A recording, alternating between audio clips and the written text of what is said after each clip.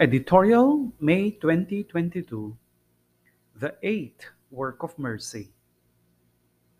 Pope Francis, in his message for the World Day of Prayer for the Care of Creation in September 2016, said that the seven corporal and spiritual works of mercy can now include an eighth one: care for our common home, the earth and the whole of creation.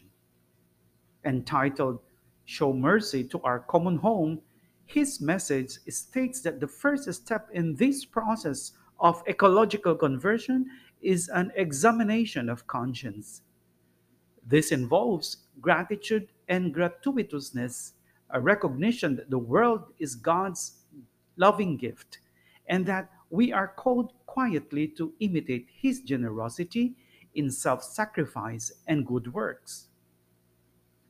It also entails a loving awareness that we are not disconnected from the rest of creation, but joined in a splendid universal communion.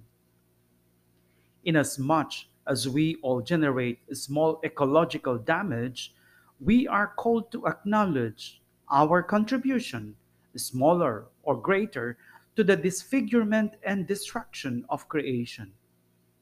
Then he directs us to change our ways. Examining our consciences, repentance and confession to our Father, who is rich in mercy, lead to a firm purpose of amendment. This, in turn, must translate into concrete ways of thinking and acting that are more respectful of creation. For example, avoiding the use of plastic and paper, reducing water consumption, separating refuse, cooking only what can reasonably be consumed, showing care for other living beings, using public transport or carpooling, planting trees, turning off unnecessary lights, or any number of other practices. He continued, we must not think that these efforts are too small to improve our world. They call forth a goodness which, albeit unseen, inevitably tends to spread and encourage a prophetic and contemplative lifestyle, one capable of deep enjoyment, free of the obsession with consumption. He enjoined that economics and politics, society and culture should not be dominated by thinking only of the short term and immediate financial or electoral gains. Instead, they need to be redirected to the common good, which includes sustainability and care for creation. He mentioned that one concrete case is the ecological debt between the global north and south.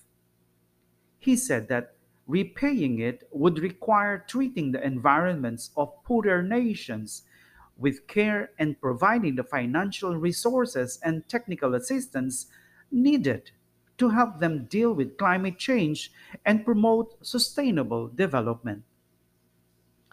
Changing course thus means keeping the original commandment to preserve creation from all harm, both for our sake and for the sake of our fellow human beings. A single question can keep our eyes fixed on the goal. What kind of world do we want to leave to those who come after us, to children who are now growing up? With all these thoughts, he proposed a new work of mercy.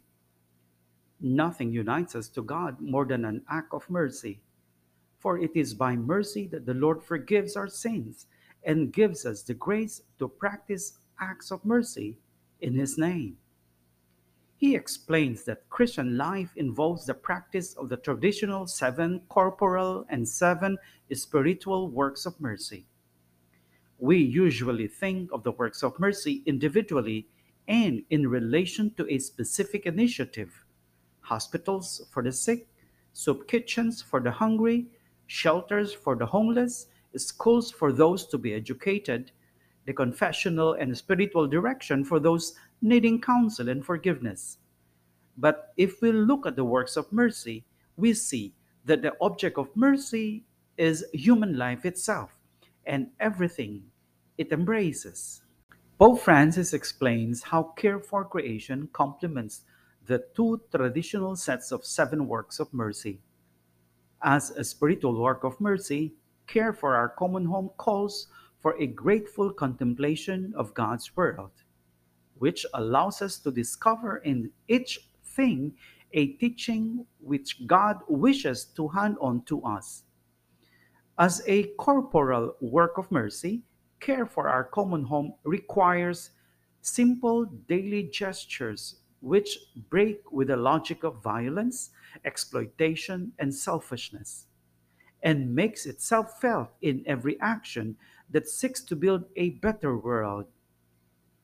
Thus, this eighth work of mercy of care for our common home is a new and significant understanding of the biblical measure of how we will be judged on the last day. Whatever you do to the least, you did it to me. Matthew 25:40. It urges us to work to change the conditions of the social and natural world by responding concretely to many new forms of poverty in our rapidly changing and increasingly globalized world.